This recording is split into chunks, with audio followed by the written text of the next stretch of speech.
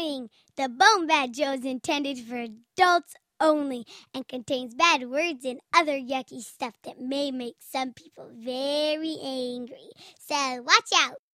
Hey Meowians, this is Beaker from Nerdcore Meow. And if you like the BoneBat Show, make sure you check out Nerdcore Meow Podcast at nerdcoremeow.com, the best nerdcore music podcast on the net.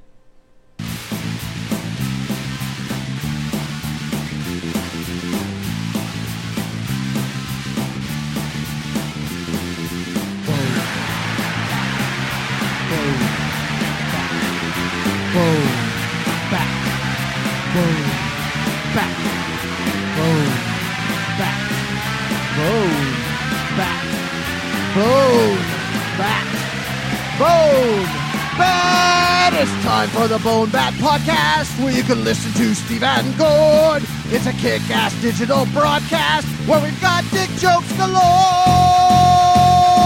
BoneBat!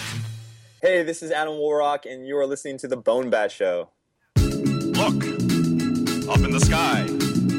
It's a bird. It's a plane. No, it's Adam WarRock. Adam WarRock.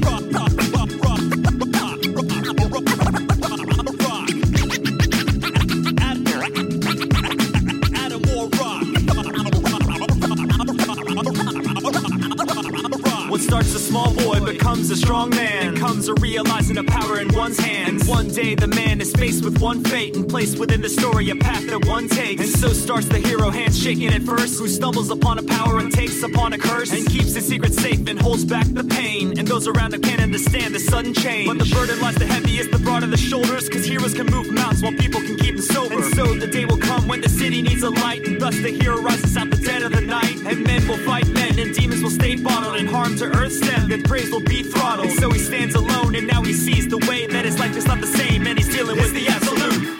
Truth, power, and wisdom. It's all about a hero and the power he's given. When face to face with life, which side will he take? Cause the difference in a hero and the villain is the absolute. Truth, power, and wisdom. It's all about a villain and the plans that he's spinning. When the people need a hero to come and save the day, then the difference in the hero and the villain is the absolute.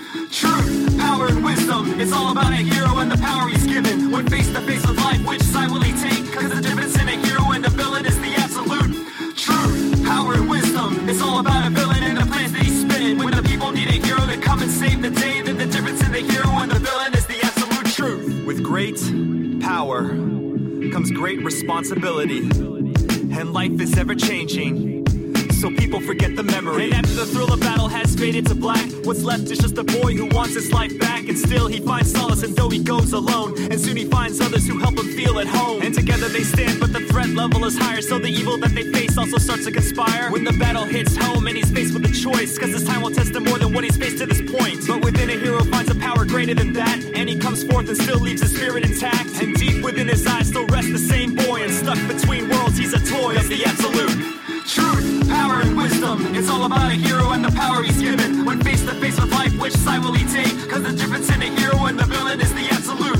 Truth, power, and wisdom. It's all about a villain and the plans that he's spinning. When the people need a hero to come and save the day, then the difference in the hero and the villain is the absolute.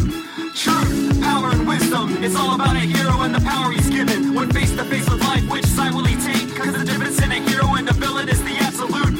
Truth, power, and wisdom. It's all about a villain and the plans that he's spinning. When the people need a hero to come and save the day, then the difference in the hero and the villain is the absolute truth. Up in the sky, it's a bird, it's a plane. Nah, it's Adam WarRock, but everything has changed. Holding the mic, all the people are saying there's an evil going on, and it's coming with the absolute truth. Up in the sky, it's a bird, it's a plane. Nah, it's Adam WarRock, but everything has changed. Holding the mic, all the people are saying there's an evil going on, and it's coming with the absolute truth. Up in the sky, it's a bird, it's a plane. Nah, it's Adam WarRock, but everything has changed. Holding the mic, all the people are saying there's an evil going on, and it's coming with the absolute truth. Up in the sky, it's a bird, it's a plane. Nah, it's Adam WarRock, but everything has changed. Holding the mic, all the people are saying there's an evil going on, and it's coming with the absolute truth, power, and wisdom. It's all about a hero and the power he's given. When face to face with life, which side will he take? Cause the difference in a hero and the villain is the absolute truth, power, and wisdom. It's all about. Hey, what's up, everybody? Welcome to episode 89 of the BoneBat Show. This is Steve. And this is Gord. How's it going, man? I'm jumpy, Steve. Jumpy?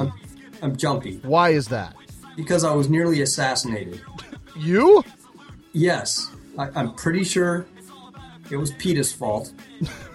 I said some rather unkind things about PETA in our last episode. Send a shot across their bow last week, I guess. I did.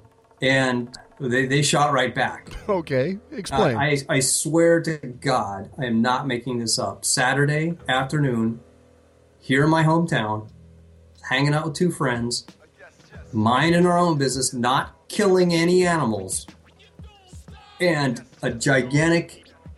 But it was a drone strike. That's what it was. It was a drone strike. Okay. One of those great big gliders, like with the big 8-foot wingspan radio control glider, like just out of nowhere. The balsa wood ones with the rubber band, that type of thing? Well, balsa wood, yeah, but no, with like an electric motor in it to get it up higher, and then batteries and radio controlled componentry, and probably an explosive payload that didn't detonate. That sounds quite deadly. Yeah, right into the street right behind us. Holy shit. It killed us all. I'm living in fear now. You shouldn't have crossed PETA. I guess not. They've got drones. They're not terribly effective, but... like PETA. That would have hit me. I could have got a real abrasion. I don't think it was PETA, though. If they had actually been trying to get you, you would have got. It Really? would have been a dead rat up the tailpipe, because they are all about the poetic justice, that PETA. I'm not going to fall for the dead rat up the tailpipe. No, so, hey, listen, if you're listening to the show and on Saturday you lost a gigantic frickin' glider, I have it. I'd like to talk to you about it. I think perhaps the way you're operating this vehicle was unsafe, and perhaps some responsible adult supervision would be in order next time you decide to fly it or try to take somebody out with it, depending on your intentions. You're like our high school civics teacher. You're going to keep it until somebody fesses up? What the hell? Yes, that's right. That's ridiculous. Hey, you know what? You should space in my garage too, so I hope somebody. You should give it to the same guy you gave the quadcopter to. The one that you tried to work all Christmas and couldn't get it running, and so you gave it away? He was with me when it happened. That's the scary thing. Oh, it's the same guy? That's funny. Yeah. He's like, how random is this? Well, you should have just given it to him right there. Well, I honestly thought it you must have looked really stupid riding home with this huge glider on your bike. I put up some signs. I put up an ad on Craigslist and in the paper, hey, I've got your glider if you want it back. So I wasn't just going to, it probably cost, I don't know, hundreds of dollars and took a lot of work to make. It's scary as hell if it's attacking you. All right, man. Well, on that note, why don't we talk a little bit about this episode's musical guest? Hey, let's do that. This episode, we've got nerdcore rapper Adam WarRock joining us on the show. We kick things off this episode with Absolute Truth from Adam's 2010 debut, The War for Infinity. And we have a lot more great music for you coming up, in addition to a chat with the man himself. He actually once a year does a little bit of a fundraiser, and that's coming up this week. So if you dig some of the music, I would suggest that you pop by his website and throw him a few bucks for support. Because as you know, we like to keep these independent musicians making more music. That's right, Rabbit. All right, why don't we do what we usually do about this time? Gord, what pisses you off? Besides PETA attempting to assassinate me? Besides PETA attempting to assassinate you. I have so much that pisses me off. First of all... so much hate. I've got so much hate. I was able to shower this morning, though. I think we should make that shirt on Cafe Press or something. I've got so much hate. The BoneBat Show. Yeah, and then on the back you can say, you know what pisses me off? No, first of all, if long-time listeners will know that several episodes back, what pissed me off was that I was getting just a whole bunch of different bills from the hospital for a little hospital visit that we had with the family. Still getting new hospital bills. Still, there are different groups, different people, different organizations within the hospital that are still taking their turn to send a bill. Why you can't get just one bill for going there is beyond me. But they're not even using words anymore. They're just slamming together letters and numbers and mailing them to us. I can't flip and believe it. I don't even understand. I'm not even like disputing the payment or anything. It's just like, yeah, there's a guy down in the basement that was to clean the mop afterwards, and now he's sending us Candy stripers. Candy stripers. I got the candy stripe bill. Yeah, good. And it's always very confusing. It's like the candy stripe bill was $86.72. Your insurance is paid $84.79, and you owe $100. Bedpan Manufacturers Union. Yeah, the math doesn't even. It just. Speaking of bills, You're through the rabbit hole there, my friend. When you get into medical billing, I'm going to get a rabbit hole bill next. Probably, yeah. Yeah, you know what else pisses me off? What's that? I took my phone swimming. Yeah, I turned an HTC Incredible into a pool toy. You know, it wasn't one of those episodes where you get in the pool and go, oh no, I got my phone in my pocket. Oh no.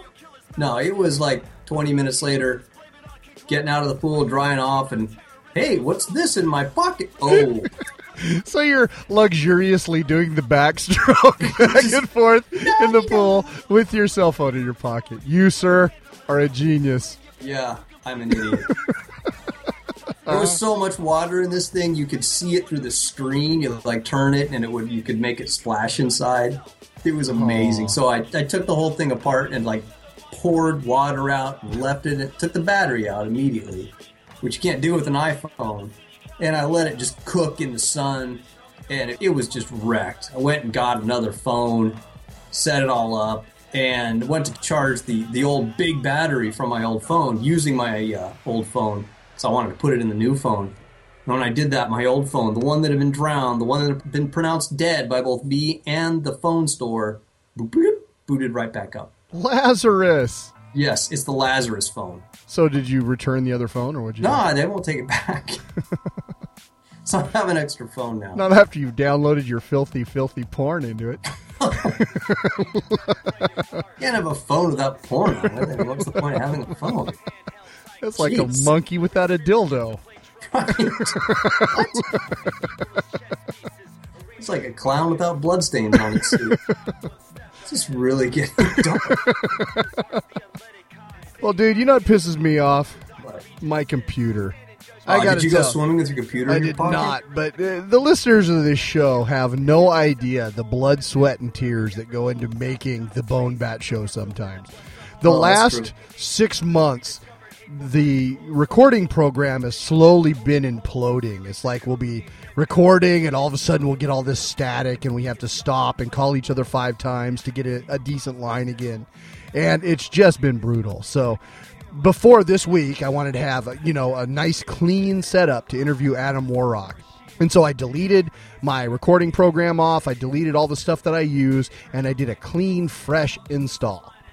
And so after I've done all that, I go to reboot the computer, and I'm checking everything out. Everything sounds perfect, just pristine. I run up iTunes, that sounds good. Windows Media Player, that sounds great. Even watch a YouTube video, and it all sounds perfect. I open up the recording program and play a little bit of the last episode. Sounds great. I turn on Skype, nothing. Go back to iTunes, nothing. So evidently, Sonar Home Studio had killed every other sound-making program on the computer. Now, this show cannot be done without... There can be only one. Without Skype. Yeah, it was like the fucking Highlander of sound software. Just insane. And so I spent the better part of the last 2 days just trying to get this program stable enough to record this fucking show. I'm so pissed off at my computer. I don't know what to do about it. And between this show and the next show, I've got to figure out a solution because this is untenable. How are we actually recording it now? It sounds like you got it fixed and functional. I doubled up the string between us. And twice the string, twice the bandwidth. So. Wow. Don't cross the streams. No, I won't do that. All right, why don't we listen to a tune now? Let's. From Adam WarRock's brand new singles collection, which you can get this week at adamwarrock.com. This is one for Gord. I'm going to do science to it. Thanks.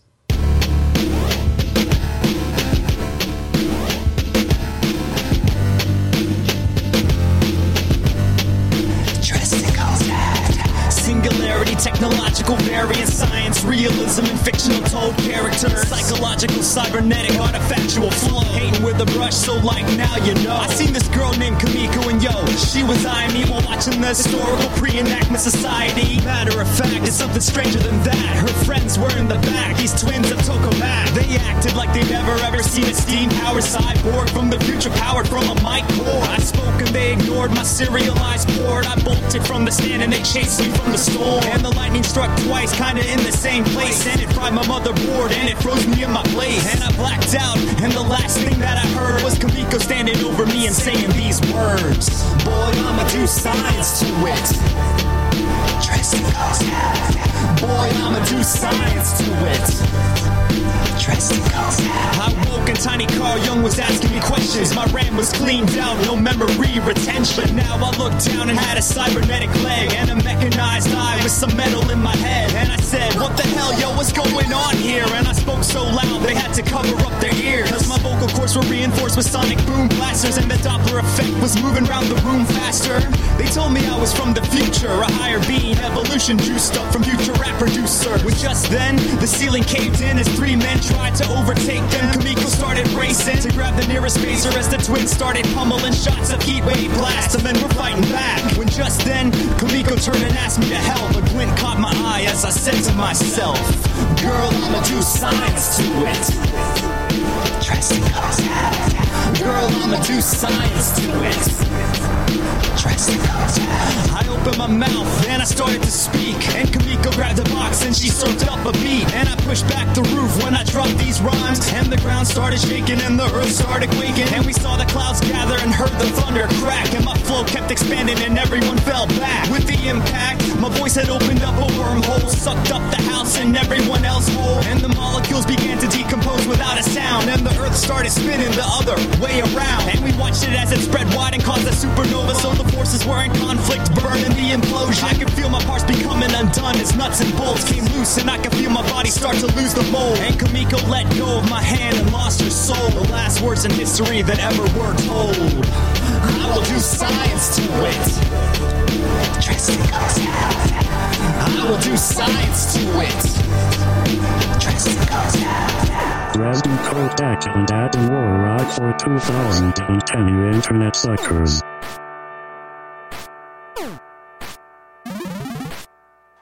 All right, once again, that was Adam WarRock with I Will Do Science to It from his brand new singles collection that you can find at www.adamwarrock.com. And joining us right now is the man himself. How you doing, Adam? What's going on? Thanks for having me on. Thanks so much for joining us on the show. I appreciate you taking the time, man. Yeah. We have that east to west coast time difference, but luckily I don't have to wake up at any particular time, so late night interviews are fine with me. You know, late night as in like 11. I guess I'm an old man at heart.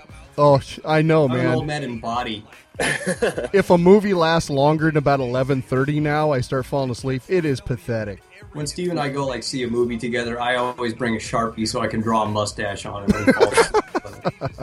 That is the sign of getting older, because it seems like only in the last couple, year or two, every time me and my friends see a movie, we're always like, I liked it, but it was 20 minutes too long. And I used to feel like that's something that older people used to say. And I would be all for a movie being 2 hours, 20 minutes. And now it's oh, I wish it was a little shorter so I could get out of there sooner and get home. I know what you mean, man. Well, I think I mentioned on the show earlier that I caught you playing in town here. You and Death Star opening for Kirby Crackle earlier this year.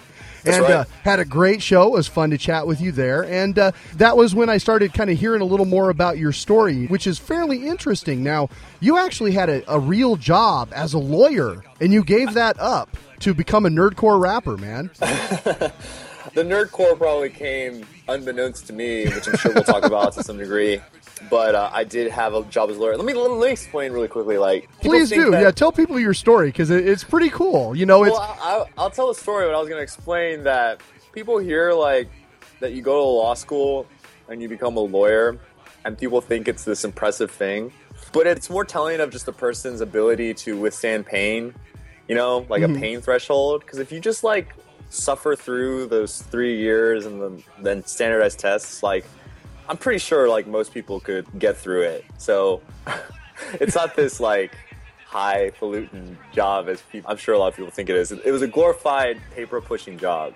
But I guess that's why I quit, because I was so miserable in this office just pushing paper and copying and pasting things into templates and boilerplate and arguing with people on the phone. It was like the worst customer service job in the world. You see, that's the opposite of what I thought. I always pictured it as like The Firm starring Adam WarRock. And you were like, fuck you, Mafia, I'm going to rap. I will say, like, law school. So, okay, to go back, I went to law school, and law school itself is like, you know, there's like a very high barrier to get into because of the cost, and like you take the LSATs. And then once you're in law school, like, there is this weird way of like you having to figure out this new system. Because like you have one test each semester, that's your grade, and it's very competitive. And like it's really rewarding because I really do feel like going to law school taught me how to be like a smarter, more hardworking person. And weirdly, without it, I don't think I would have been as successful at being a rapper, which I know has no seeming correlation there. But I enjoyed the schooling part of it. It's the job part of it that was very like copy and pasting and emailing people and asking them to send you spreadsheets so you can read numbers. And there's a lot of toxic people in it. So when I was working, I really didn't like my boss. And I started making music online, just posting it on this website. And a couple things started blowing up. And I started getting all these opportunities to do shows or do, you know, more work. And I couldn't do it because I had this full-time job that I was supposed to be dedicating a lot of time to. And I started trying to do both. And I would come to work without like ironing shirts and shaving and without sleeping. And I'm sure my bosses thought I had developed this nasty coke habit. And I started to kind of just make my plan to quit and do something else instead. I was going to do it like in a year later. But I had a bad day where my boss was being a jerk to me, and I just kind of was like, I quit, and I just left and did it very impulsively. So, but did you do it in a rap, though? Did you deliver an I Quit rap? Because that would have been amazing. No. Oh, I did write a song called Yes, I Quit. I posted it up, but it was more like to the fans of the website to explain what was going on. But I didn't tell them what I was going to do. I lied, and I just said, I'm going to do some web stuff, which, like... That's what you say to older people, so they'll stop asking you questions because they don't know what to ask you, you know? Like, Right, yeah. I'm going to do something on the web with web stuff or whatever, web design. I'm going to AOL. Yeah, exactly. So my story, all of my friends who were lawyers were law students, they sent my story to this like legal website that's like this big, huge Gawker-based like website called Above the Law. I think it's Gawker. I might have that wrong. But it's called AboveTheLaw.com, and it's like this tabloid that like every lawyer reads because they post like gossip and who's getting fired and what firms are failing and how much people make. And it's this horrible site. It's not a horrible site. There's horrible commenters on it, but they're everywhere. But it's this site that's like you don't think you need to read it, but like everybody just seems to read it every single day. And they ran a story on me. And that's how my old bosses found out what I'm doing now. And I always kind of laugh. I haven't talked to them since. And I always laugh because if they asked me why I didn't tell them, I would have been like, what would you have said if I had told you the plain truth of what I was doing? You would have thought that I'd lost my mind. But yeah, and that's the story. And that was at the end of this month, it'll be 2 years of doing music full time. And it's been about maybe 3 to 4 years of doing music completely. So I did used to have a job, and now I am struggling, starving, independent artist. So it's way more fun, even though I'm way more broke. But I love the fact, you know, it's absolutely a pursuing your dreams story. And that's what's cool about it, you know, that you were kind of brave enough to go out and do what you wanted to do. And I think a lot of folks can respect that. Yeah, you know, it's funny. When I first quit and I started doing music, I used that narrative as like a way to get attention or distinguish myself to get promo or whatever. And I don't talk about it really as much anymore. Way to go, Steve. No. I don't have a problem. It just never comes up. But like, I never really thought of it like that. It was more just like, I was so miserable to a very destructive degree. I think that it took me a long time to realize that I was legitimately depressed and that I was like drinking a lot, you know, by myself, and was not going out as much and was not in a good mood and was always like feeling bad. And music is really what helped me get better. And it's pretty much just me choosing to do the thing that makes me feel better. It's this like hedonistic thing to me. So like, I'm glad that people take inspiration from it, and it means a lot to me. But at the same time, it's kind of like, well, I probably would have done something like this at some point because I would have lost my mind if I stayed at that job. Sure. Well, in only 2 years, you've been super prolific. One of my favorite quotes about you is from our friend Jess at Death Star. He says, Adam WarRock releases a new song every time he thinks about music, which I thought just kind of perfectly encapsulates your approach, you know? It's funny because it's awesome, but at the same time, it makes it weird when I have to work with producers.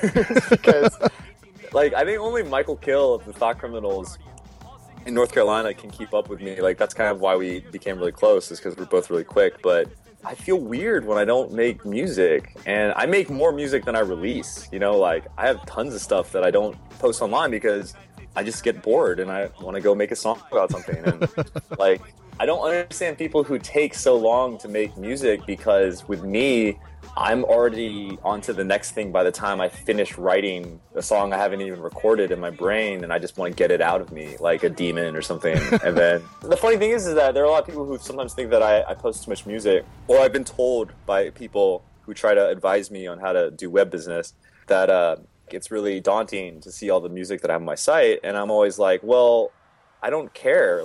You can hop on the train at whatever stop and just understand that from that point forward, you will get a lot of music. And you don't have to go back and listen to anything old. Like, don't worry about it, because, like, that stuff's all done with. And, like, from here on out, we're going to have a good time.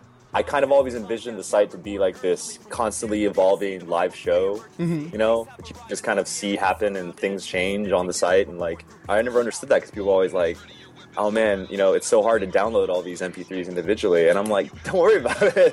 You'll get plenty from here on out. Trust me. I'm not going anywhere anytime soon. At least I hope not. So. And it's interesting because you've kind of, in a way, I think, spearheaded a new approach that I've seen now. I think Kirby Crackle has kind of picked it up, and Random is doing the same thing, where it's a smaller bucket and more times to the well. You've got new music coming all the time, as opposed to waiting 2 years to release a magnum opus. And it keeps things fresh. It obviously gives you music to take on tour with you that's fresh all the time. It just kind of keeps things moving in a different sort of way, which makes sense in a world where, frankly, people aren't buying full albums anymore. They're buying a song on iTunes. They're buying things one at a time anyway. Yeah, I mean, a lot of it has nothing to do with music. I mean, those guys all, like, I think they were doing it before me, to be fair.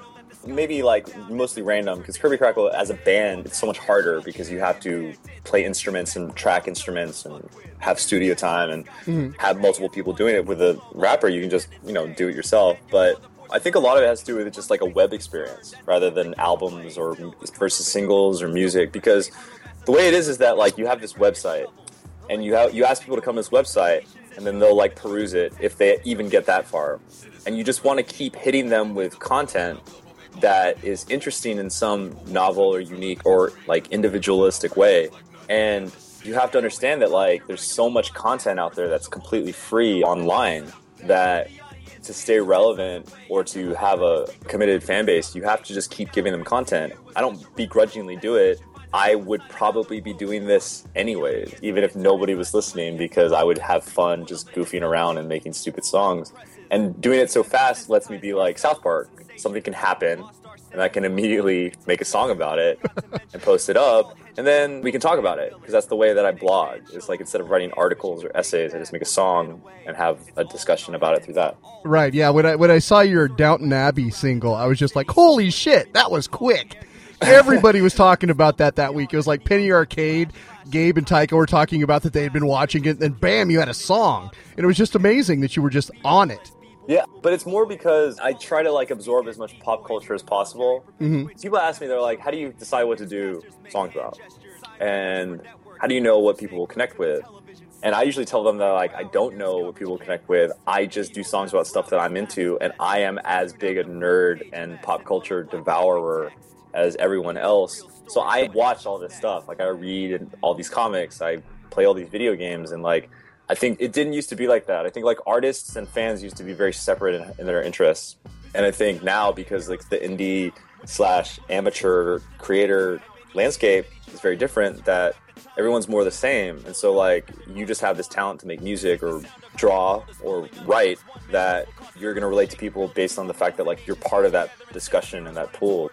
If it works at all, it works because it would have worked on me, you know? Right, yeah. Like, if I found an Adam WarRock site and I liked the same things that he was posting about, I'd be like, this is awesome, and I'm going to listen to this all the time. It's just kind of like a very natural thing. And I love the fact that also it's a lot of different types of things. You know, as a fan of Justified, wow, there's a Justified song, that's awesome. Oh, there's a Game of Thrones song, that's really cool too. And there's a Chuck Klosterman song, holy shit. I mean, it's like you're hitting kind of a wide array of different touchstones, which also makes it fun for a fan like myself. Well, Chuck Klosterman was a big influence. It was like Chuck Klosterman and Jonathan Colton were two really big influences when I started doing music the way I do it now. It's funny with comic books, like take comic books for example. I read comic books all through until I went to college. And then for some reason, and like I think a lot of fans go through this, when you get to college, you're like, I'm not going to read comics anymore. I'm not going to play video games as much anymore. Like, because you're like, I'm going to go party or whatever. Like, you're busy doing other things. And like 3 or 4 years later, you go back and you're like, oh man, I kind of miss comic books, kind of miss video games. And you start playing them like way more than you used to. And Chuck Klosterman was a big thing that made me realize that like, you go through this pretentious phase where you want things to be meaningful and you want to feel smart and you want to read Jack Kerouac. You want to like be artsy. And then when I read Sex, Drugs, and Cocoa Puffs, it was the first time that I was like, oh, I can watch crappy TV and it can be as meaningful to me as watching old black and white movies. So I don't like, ever since then, I don't apologize for it because, and like, look at what the state of culture now. It's like, it's so completely weird that TV is such a highly praised medium. There's like graphic novels that win literature awards, and it's this nice mashup of like this generation that grew up being told you can't read comic books, you shouldn't read this, you shouldn't watch these stupid TV shows, and now they're making it and they're making it better. And I think that's the cool thing about it. So Klosterman and Colton were two guys that made me realize that like nerdy stuff could be like meaningful, you know? Absolutely. Well, one of the other things that when you were here and playing in Seattle, you tend to close your sets with the tune Starving Artist. And oh yeah, I used to. Oh, you stopped? Well, one of the things in Seattle, because that is the hook from Temple of the Dogs, Hunger Strike, and everybody goes apeshit when you play that here. I mean, just talking about it kind of gives me tingles a little bit. I totally forgot about the Seattle connection. Yeah, that's such an awesome song to hear here. Yeah, and then when I was talking to you about that, you were like, oh, yeah, that's right. Yeah. I love that song. I've always loved that song. Such a great hook. And that song kind of talks about your philosophy, and that leads into what you're doing this week as well. So let's talk about that. Yeah, sure. So I guess as of June 25th through July 2nd, I'm doing my annual donation drive every year around June 30th, because June 30th, 2010 was the last day of work. I do a donation drive where I just release a ton of music and I ask people to donate, because I don't really have a donate button up on my site, and I don't do fundraisers for anything. I've never done a Kickstarter. Everything I do, I pay for out of pocket. I have nothing against those things. The way that my site is run, it doesn't make sense to constantly ask people for money to just post up mixtape style songs. Right. And then I'll sell merch, I'll sell albums, and then I'll go on tour. But once a year, I ask people to donate. And to everybody who donates, regardless if you donate $1 or you donate $100, everyone will get the same donor package. The donor package is going to be a new mixtape album. It's like 12 tracks. You'll get the singles LP that's on my Bandcamp page with a new track that's never been released before. That was a cut B-side from the last album I did. You'll get a digital comic that I wrote that was drawn by Ed Piskor, who is a former American Splendor Harvey P. Carr artist, and who also does these brain rot comics on Boing Boing. Yeah, absolutely. And you'll get a little thank you sketch from my friend Chris Haley, who does letsbefriendsagain.com, which is an awesome webcomic. And then around this whole event, I am going to be releasing my first music video, which I actually just wrapped last night. Right on. While we're recording this, so about a week ahead of time. And it is the first music video. Again, everyone has asked me why I haven't done a music video. And the reason I didn't want to do one before is because I didn't want to do a music video that wasn't professional looking. Because I don't like doing stuff unless it's well done.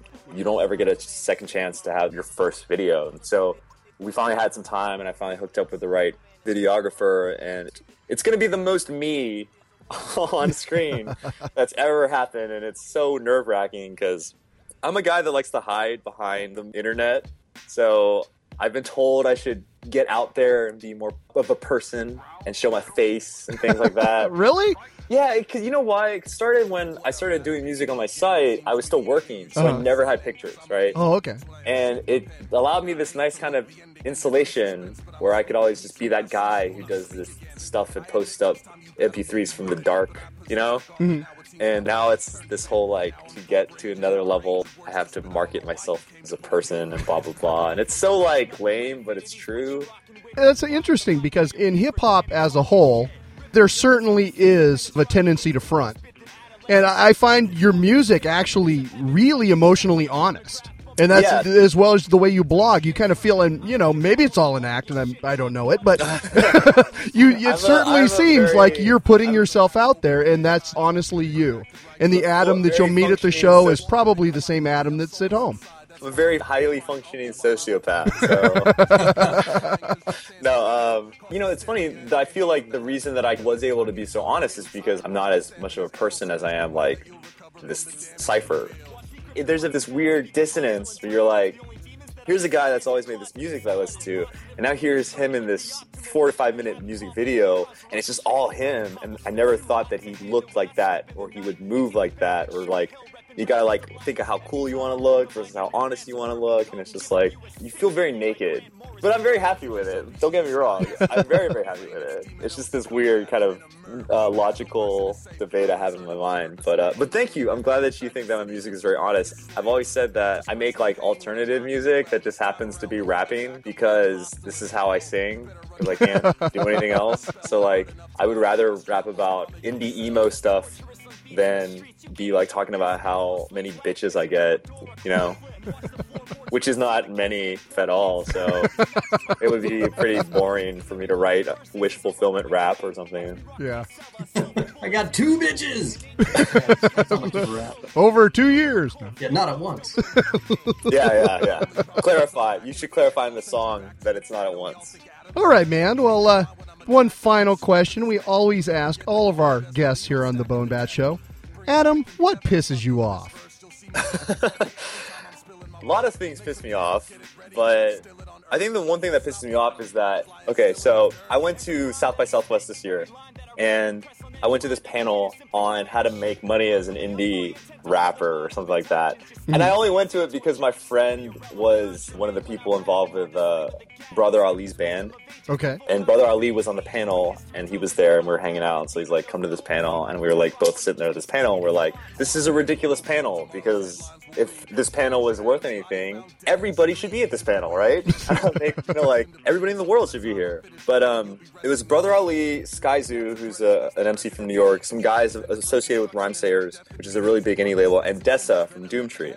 And Dessa is a female MC, singer, poet, teacher, and PR person. And she is a monster of a rapper. She's on this crew from Minneapolis, Doomtree, which you've never heard of them before. They're incredible. And they make this punk hip-hop, and they're this tight-knit crew, and she's amazing. Dessa is one of the most amazing artists, and she's somebody that I, like, if I met, I would be, like, trembly, And she was telling the story about all these different things that rappers do nowadays if you are successful, is that you're asked to do business opportunities. Maybe you get asked to do graduation speeches. Maybe you get asked to do charity functions or whatever. And I think a lot of indie artists do a lot of weird things. Like you get a lot of opportunities. And she told the story, and she was saying how like her one bit of advice to everybody was, if you're asked to do something, don't take it unless you can fucking murder it. Like just destroy it, knock it out of the park. Because if you go do something where a rapper should not be, and you phone it in to get a check, then you make all of hip-hop look bad, because all these people will always associate with hip-hop this lazy, awful experience, and you will close the door on everybody else. You will make the genre look bad. Not just you, not just people associated with you or like you, not just people on your level. You make everybody look bad, So the reason I tell that story is because the thing that pisses me off is that I get really frustrated with a lot of homophobia and misogyny that's in a lot of indie rap or nerdcore rap or whatever you want to call it. I'm not talking about anybody in particular. I just know that this is like really endemic in our culture. It's something I've talked about a lot with some of my really good friends who also make nerdcore. And it's disappointing because unless your whole act is centered around being completely homophobic and misogynistic, which if it is, then there is probably a place for that. And I mean, if you put it out front, I guess that's cool and you can do that. But there are people who don't know what nerdcore is. There are people who don't think they like rap music. A lot of my fans are fans who never liked rap before. And I'm not saying I'm some sort of revolutionary or whatever. I'm just saying that they probably haven't heard any other kind of rap, and I probably got in because I have a weird background, and they know somebody that I know, and they forced them to listen to my music. Or we did a thing about Firefly, and a bunch of people listened to our Browncoats mixtape who were like, well, I guess I'll listen to this even though I hate rap, and they loved it. Right on. And it's not just like those two things, homophobia and misogyny, because like those are obviously things that are very prevalent in a lot of places, but it's just like any way that you can be completely idiotic as a, like, and I know a lot of people make nerdcore because they're like, or make indie rap, or make bedroom rap, as my friend calls it, which is that you make your rap songs in your bedroom. Sure. Like, I know a lot of people do it just so they can have fun and be goofy and stuff, but like, I always think of that Dessa quote because I think it's one of the best quotes I've ever heard about music, because it really is true. There's a lot of people who try really hard to be professional and like struggle really hard to like make things happen because they have a plan and they have a vision and they make really great art. But I think not just rappers, I think there's a lot of musicians and a lot of artists and creative types who make all other creative types look really bad. Sure. Whether it's because of offensive content or offensive personalities or just sheer laziness or irresponsibility. Like, I think that is something that I always attribute to that Dessa quote and say, like, man, you know, you make the rest of us look bad because like some of us are really trying hard to do something. And like, I would never want to do something that makes other people, what I do, look bad and call myself nerdcore, because I don't want people to think like Frontalot would be associated with something really, you know, offensive and completely disrespectful, you know, like... Yeah, that makes a lot of sense, actually. And I think that, I don't know, there's this weird, like, cynicism that I think is really, that pisses me off, because I think it makes the rest of us look bad. And I think that if you just want to make fun and have fun with your friends and make really, like, offensive stuff, do it just, like, at a house party or something, you know? Like, don't try to, like, be bigger than that, because you're going to make the rest of the people look bad, because there's so many people who I think don't get more publicity that make really great music and make really, really great art. So that's what pisses me off. That's my little soapbox. I do think that it's a concern, because I think, especially in the web era, there's so many people that do web stuff that, like, for a while, a lot of like web business development like never got taken seriously, but now they are all like taken seriously because there's people that act professional. And I think there's a lot of ways that like smaller indie music could be better if like more people raise their bar a little bit. And this has nothing to do with the quality content of your music. It has everything to do with just like how you conduct yourself as a person. Well spoken, sir. Well spoken. All right. Well, once again, where can we find your stuff? Adam WarRock. That's like the word war and the word rock. 2 R's. Together. 2Rs.com. We'll have everything. I babble a lot on Twitter. And June 25th through July 2nd, I'm going to be inundating everybody with promo about this video and donations. I have songs from that album, the mixtape album, that are going to go up on other sites that are focused on video games or comics or TV or whatever. So I've been trying to keep quiet for these past couple weeks. So if you miss me, I'll be back. And if you hate me, I'm really sorry. And I apologize in advance. All right. Well, what song are we going to go out with tonight, sir? We are going to be listening to the first single off my newest album, You Dare Call That Thing Human. It's called 616. It's a comic book song, and I have a lot of fun doing it at shows where I force people to put hands in the air, because I've hardwired it into the chorus of the song, so you have no choice but to do it. I've got my hands in the air right now, man. Good. Listen to the song. You obey the song.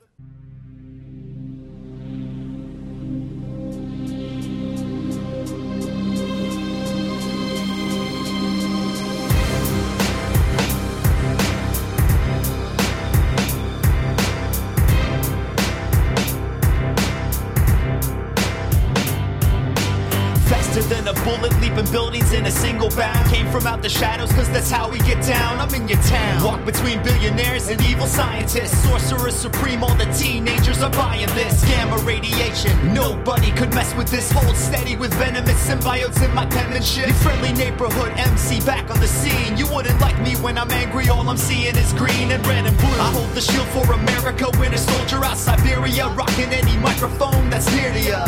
Clobbering it till in the coffin you sit. Agenda for extinction, bring out the horsemen of the apocalypse. Part of an evil brotherhood, acolytes that believe. Super friends who make beats and cats that MC. It's the area code to the planet that we protect. The Infinity Watch is now back in effect. Now, put your hands up like this. For all the vigilantes in the streets taking a risk. For all the heroes undercover ducking, pressing the pigs. For all the villains that he's scheming on that doomsday tip. That's how we do it. Superpowered MC who can spit. That's how we do it. Superhuman on these tracks that I flip. Yeah, cause you ain't seen it quite like this. Because that's how we do it in the 616. Like my ruby quartz shades and my colored rings. Laser scope rifles ain't concerned with them other things. These rappers wanna talk about ice chains and fancy cars. Me, I'm trying to build my fucking mansion in Asgard. And from the Hellfire Society, studio is cerebro. Mind patterns and rhyme, cause I rap about what I feel though.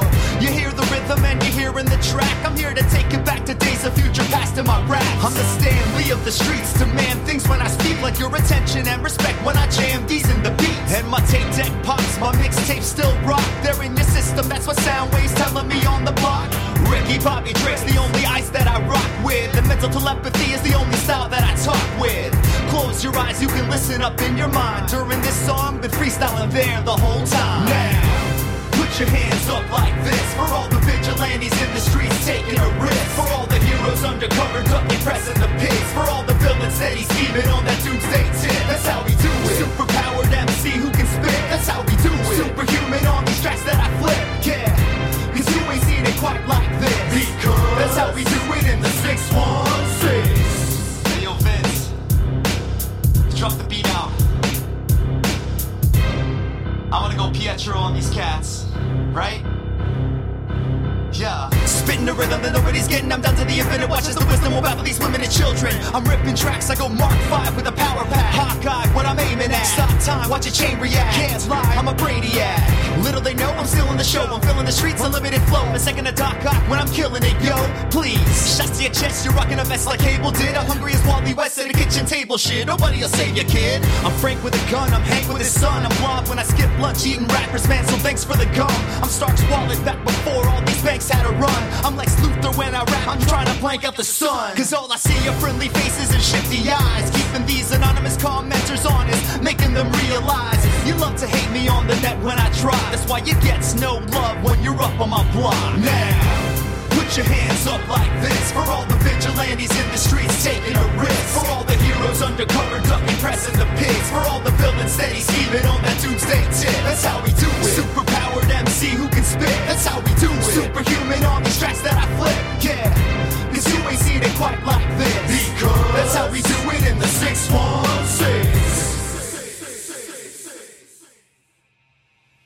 All right, once again, that was the tune 616, the big single from Adam's You Dare Call That Thing Human, which came out earlier this year. Once again, thank you to Adam for joining us on the show and for the great music. Yeah, thank you, Adam. And now, how about a little bit of Multimedia Triage? Multimedia Triage. In which we talk about what we're digging on this week. Which is Prometheus. Prometheus. Now, I saw it. You liked it. I've actually seen it twice now.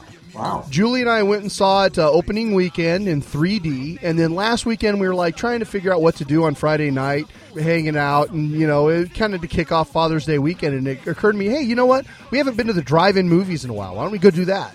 And so Prometheus happened to be playing on a double bill with Men in Black 3, and since you had talked that up, I wanted to check that out too. And so we went and saw a double bill Friday night, ate way too much fucking candy. It was a great time. It was really fun to do, and I will hope to do it again this summer. But so I've seen Prometheus twice. So Prometheus is getting a lot of hate, and Jesus Christ, is it? And the movie is stupid. It doesn't make sense. It's got a really bad script. I don't get any of those criticisms. There are certainly... I get the criticism, but it was still a really fun movie. You've got to move beyond those things. No, bullshit. I mean, you can't say it doesn't make sense just because you don't get it. Yeah, no, it does make sense. There's just a whole bunch of little... if you think about it too hard, you're going to find a lot of problems with the movie. If you sit back and just watch it, you're going to have a good time. I thought that the casting and the acting was pretty impeccable for the most part. Having Guy Pearce as the old man role, I don't see why you don't just hire an old man. Oh, because in the videos online that predated the movie, they show him as a young man delivering his TED speech and stuff. Oh, really? Yeah. Huh, I didn't know that. You didn't watch the... No, I tried to avoid everything about it ahead of time, with the exception of... Yeah, that was like a whole extra little part of the movie that just wasn't at the movie. With the exception of the David promotional video, I watched that kind of commercial for replicants, but that was the only thing I watched. I wanted to go into it absolutely, I even didn't... Like you go into everything, absolutely ignorant. The only thing Thanks. The only thing I saw was I saw the trailers a couple of times at the theater, and those got me psyched up, so I was glad to go see it. And, go see it. Quit complaining. We're not gonna have a little spoilery discussion about it. No, it's still too new. I don't want to do a bunch of spoilers. Well, we can say spoiler alert and then tell them. All right, go ahead and wreck it for everyone. We don't have to. Fine. I really liked that film, and I'm absolutely going to buy it on DVD when it comes out. I hope that there's a director's cut with 30 extra minutes and a bunch of other features and all that good stuff that you're talking about. So, yeah, it'll be there. It'll be like the second release, though. The one that comes out at Christmas time, you'll buy, and then 6 months later, the one that's the one I wanted. You'll hear about it here first on What Pisses Us Off. Yeah, and you won't be able to play it on your Blu-ray player either. Probably not, because that's just how my computer rolls. Sons of bitches! All right, what else? You know what? I saw a couple movies besides Prometheus. What's that? Both ends of the spectrum. I saw The Trip, starring Steve Coogan, who I like. He's a funny guy. He was the teacher in Hamlet 2. He was the director in Tropic Thunder, too, as well, wasn't he? He was the director in Tropic Thunder.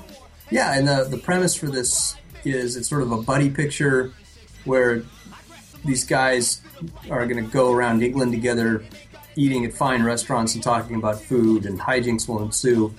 Absolutely terrible movie. Oh, is that the one that had in the trailer, it was like them all imitating Michael Caine? Yes. Yeah, and that's about the point in the movie where I think I threw the remote control. Just terrible, terrible movie. Okay. I didn't even get through the whole thing. So, the next movie I watched was Hard Candy. Have you seen that? Yeah, I've seen that. I thought that was a disturbing movie. Yeah, it's pretty fucked up. Especially at the end, because you don't know what was behind that. No. I'll tell you how it starts.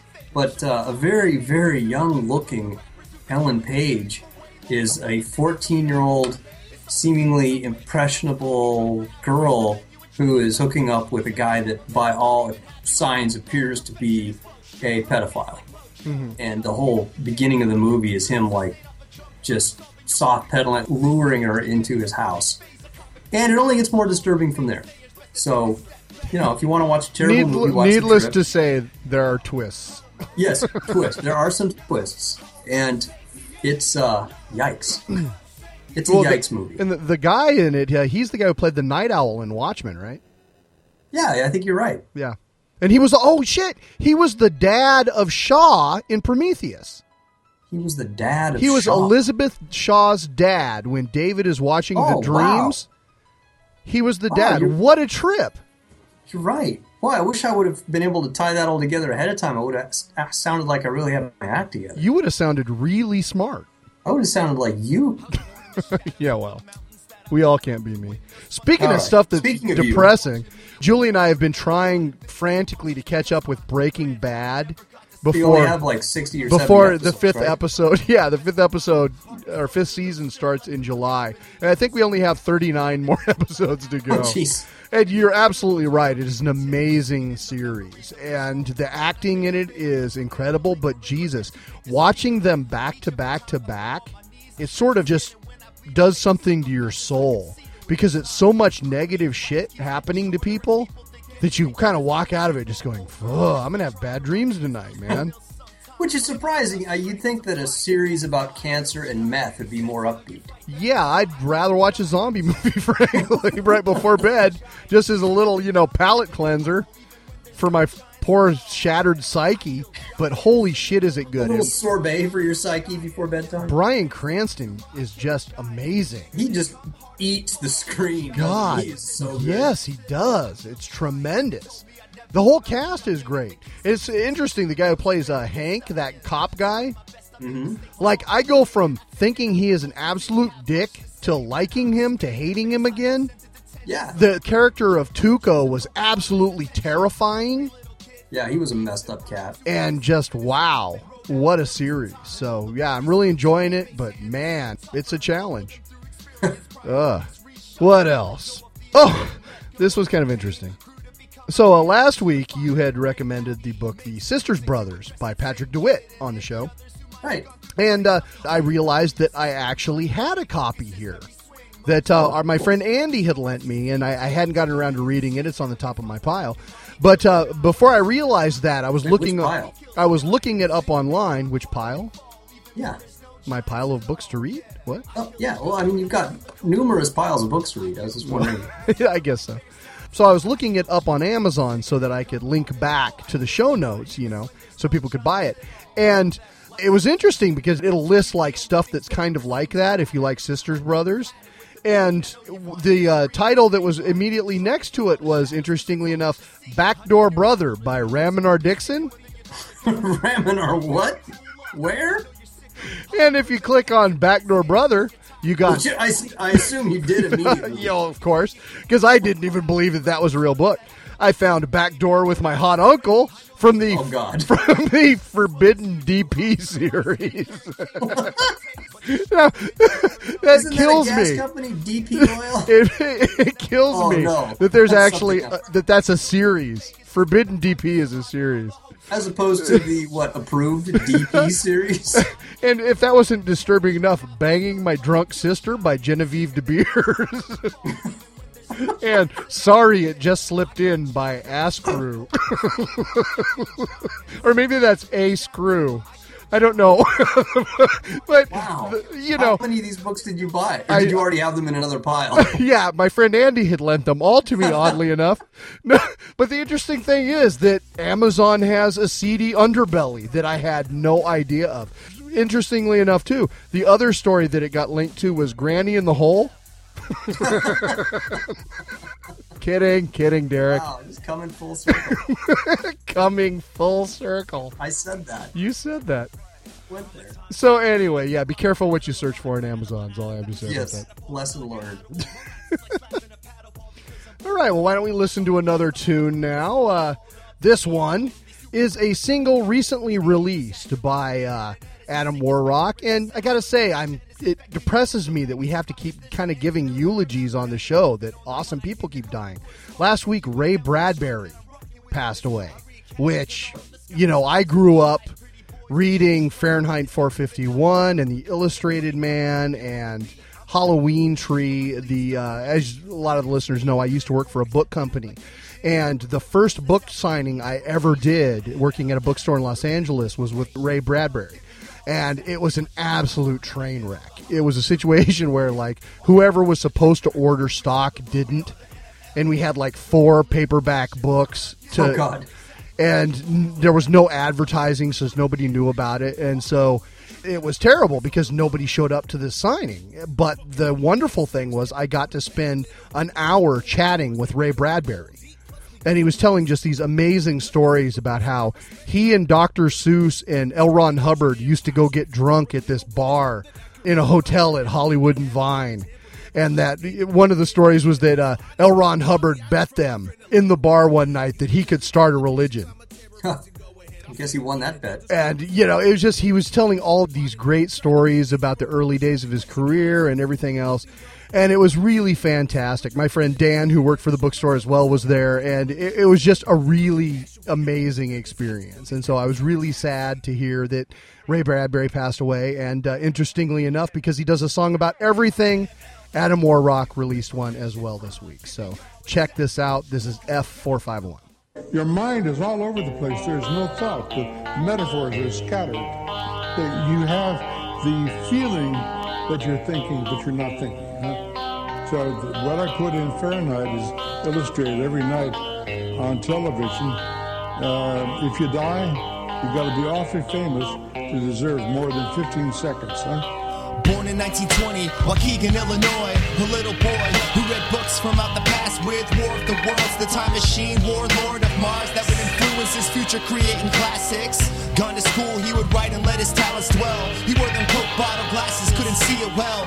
And on a typewriter, he let his fingers tell a story about a fireman when the heat would swell. Taught me how to read sci-fi and treasure that, and fight against censorship. Never that, and he showed me what dystopia meant. Better that we living in the world we should want, let's get it back. And though heroes must die, though their stories may last, I know that reading class was never half as fun, except when Mr. Bradbury was a part of that. Rest in peace, cause now your story's done. And he taught me to look straight in the sun rays, and he taught me that we'd see space one day.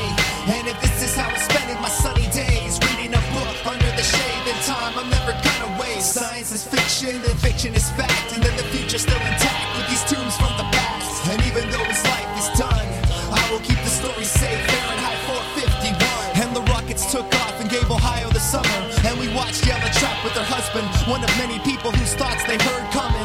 The Martians slowly changed their ways till they seem more like human beings running from the cops, cause he'd admitted something, paying his tax dollars with the rocket engines rumbling. I see the shine, the moon be still as bright, when at night we see the future through the eyes of a man who summoned imagination bubbling. Children on the belt, the pre-sent missionaries from Martians. Time travel ink helped you escape hardship. On no particular night or morning, the city smoking as the visitor quarantined to keep them from provoking their imagination wild. That's where we see our minds in the pages we find, and dog ears folded inside. Rest in peace, that last mission to outer space. We'll keep the books safe, I'll keep them in a dry place. And he taught me to look straight in the sun rays, and he taught me that we'd see space one day. And if this is how I'm spending my sunny days, reading a book under the shade, then time I'm never gonna waste. Science is fiction, then fiction is fact, and then the future's still intact with these tombs from the past. And even though his life is done, I will keep the story safe. Fahrenheit 451.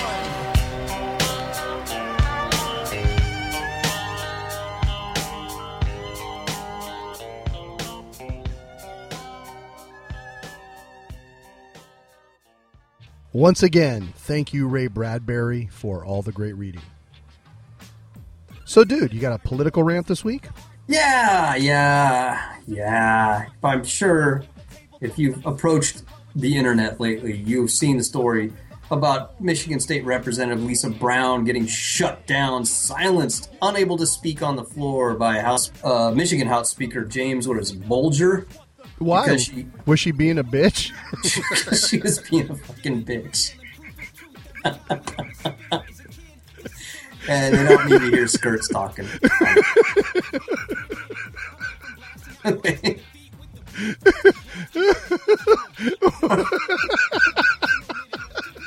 Yeah, we'll continue once you get yourself under control. I'll kind of backtrack. Oh, God. No, what's wrong with you? It's because she said the word vagina while discussing an abortion bill.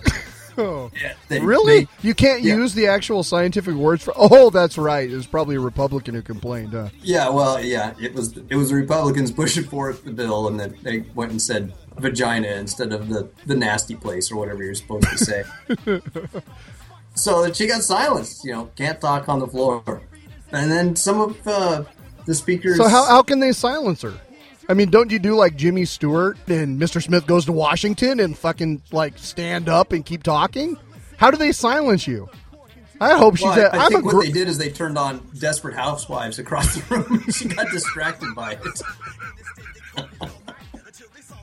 You are wrecking my political rant. Here I was being empowering about women shouldn't take no shit. You are the one who is... Right. First Peter. Denigrating. No. Damn it. I'm trying to do a pro-vagina monologue here. Please, carry forth. Mike Carlton? I don't know. Another Republican said that the word vagina is such a disturbing word that he would never use it in the presence of women or mixed company. What? So, I know. These guys are like the Taliban. They're just freaking cavemen. That guy's an asshole. Yes. Probably can't say that either. No, you can't say sphincter. You can say asshole. Right. You can say asshole. You can't say sphincter. Especially a woman sphincter. Thank God, here on the BoneBat Show, where we still practice freedom of speech. That's right. Vagina, sphincter.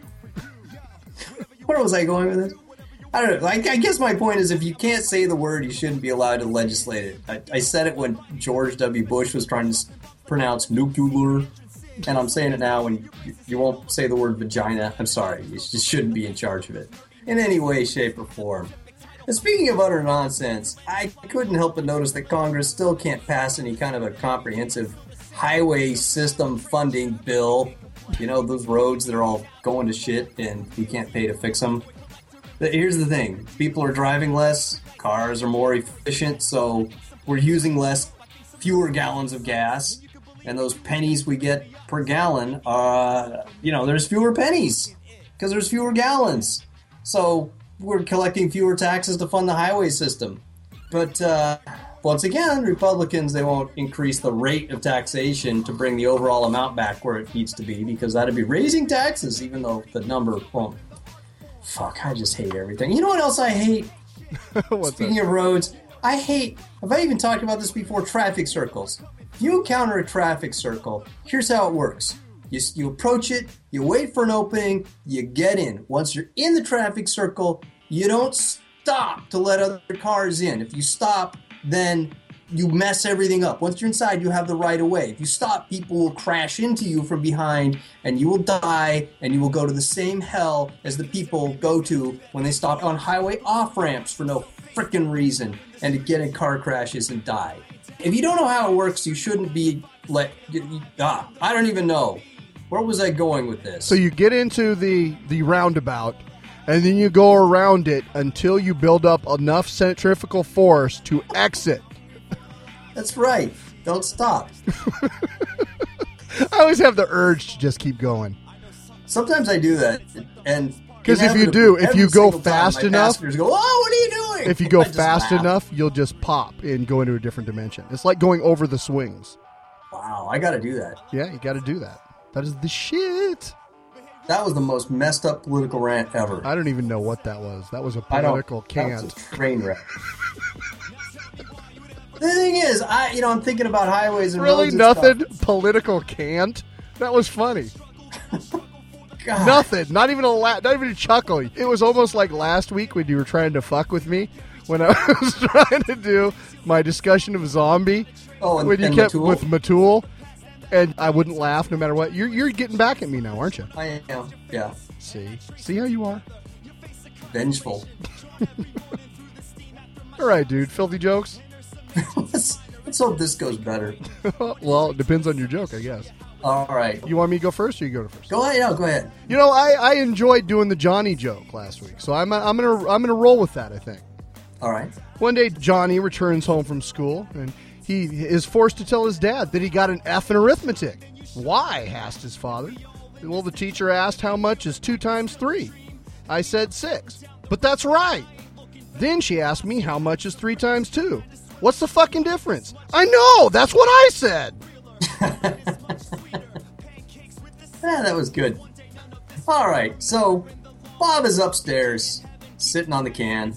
Jane's in the kitchen, cooking. And there's a knock on the door. So Jane goes to answer the door, and there's Fred. Fred goes, "Hello, Jane." "Well, hello, Fred." "Hey, is Bob around?" No, he's indisposed at the moment." So Fred looks at her, he goes, "Jane, right now, if you show me your tits, I'll give you $100. "What?" "No, serious, right now." Pulls out a $100 bill out of his wallet, snaps it. "Come on, what do you say?" No one's going to know the difference. Just stops, thinks for a second, what the heck. Flashes him, gives him a good old eyeful. "Here you go," he says, hands her the $100. "Wow," she thinks, closes the door, stuffs the $100 into her pocket. "I'm going to buy myself something nice." Right then, Bob comes downstairs. "Hey, who was at the door anyway?" "Oh, it was Fred." "Ah, do you have that $100 he owes me?"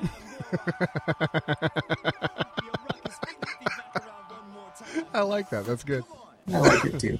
All right, thank yous. I'd like to thank, of course, Adam WarRock for joining us this episode. Thank you, Adam. It was an absolute pleasure chatting with him.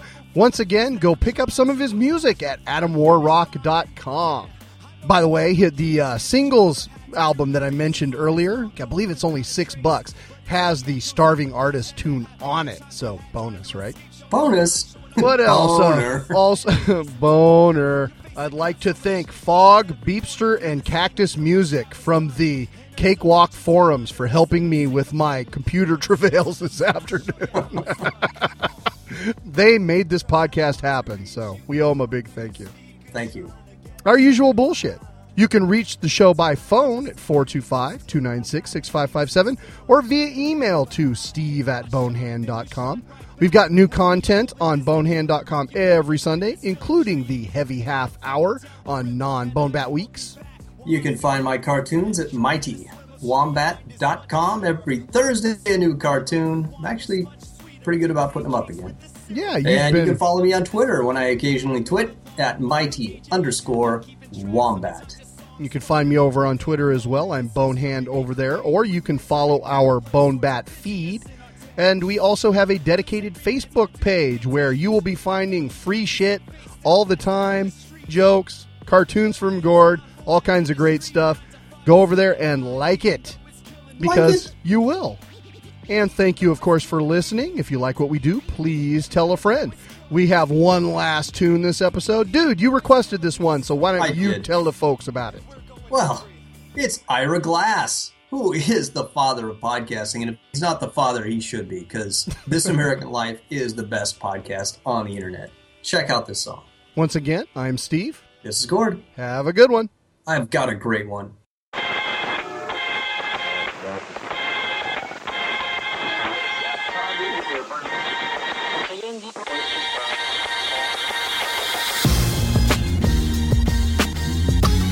They call me Mr. Glass. They call me Mr. Glass. They call me Mr. Glass. They call me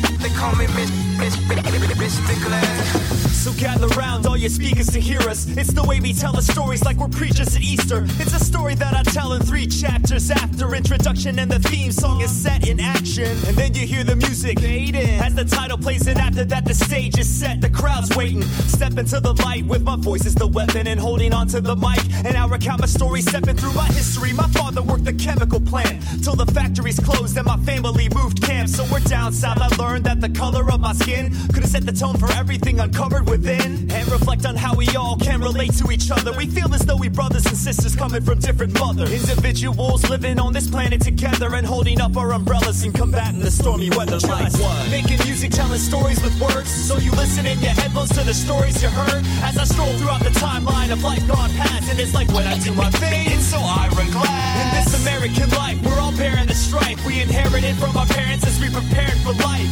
I think back how life moves so fast, and it's like when I do my thing, it's so ironclad.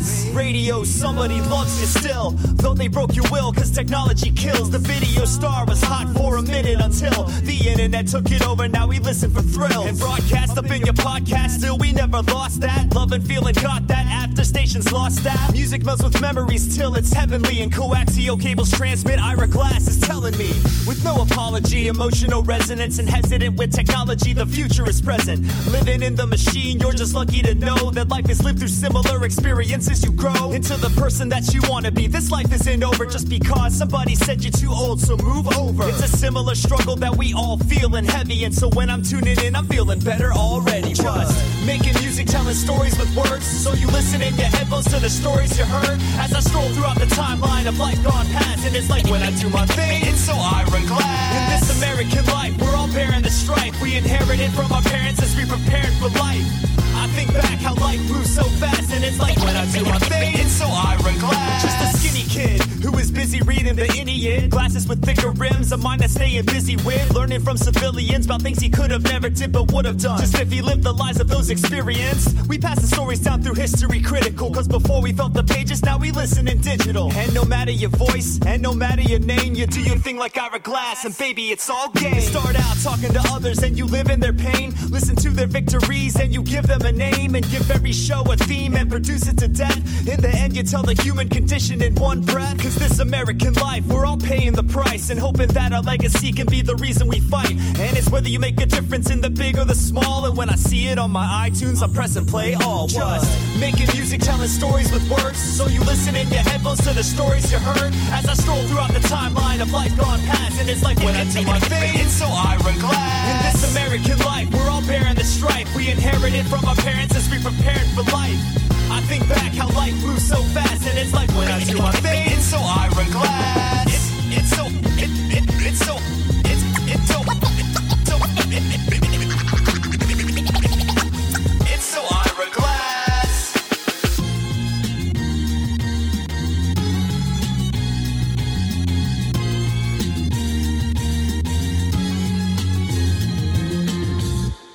I bet you didn't even know the whole time Steve isn't wearing any pants. I know. You might think that's creepy now in retrospect, but I put on pants. I'm not even joking, because I was just hanging out in my boxers, and I was like, I'm going to put on pants because it makes me feel more comfortable. you see, because, yeah, if you hadn't wore pants, you bring down all of nerdcore.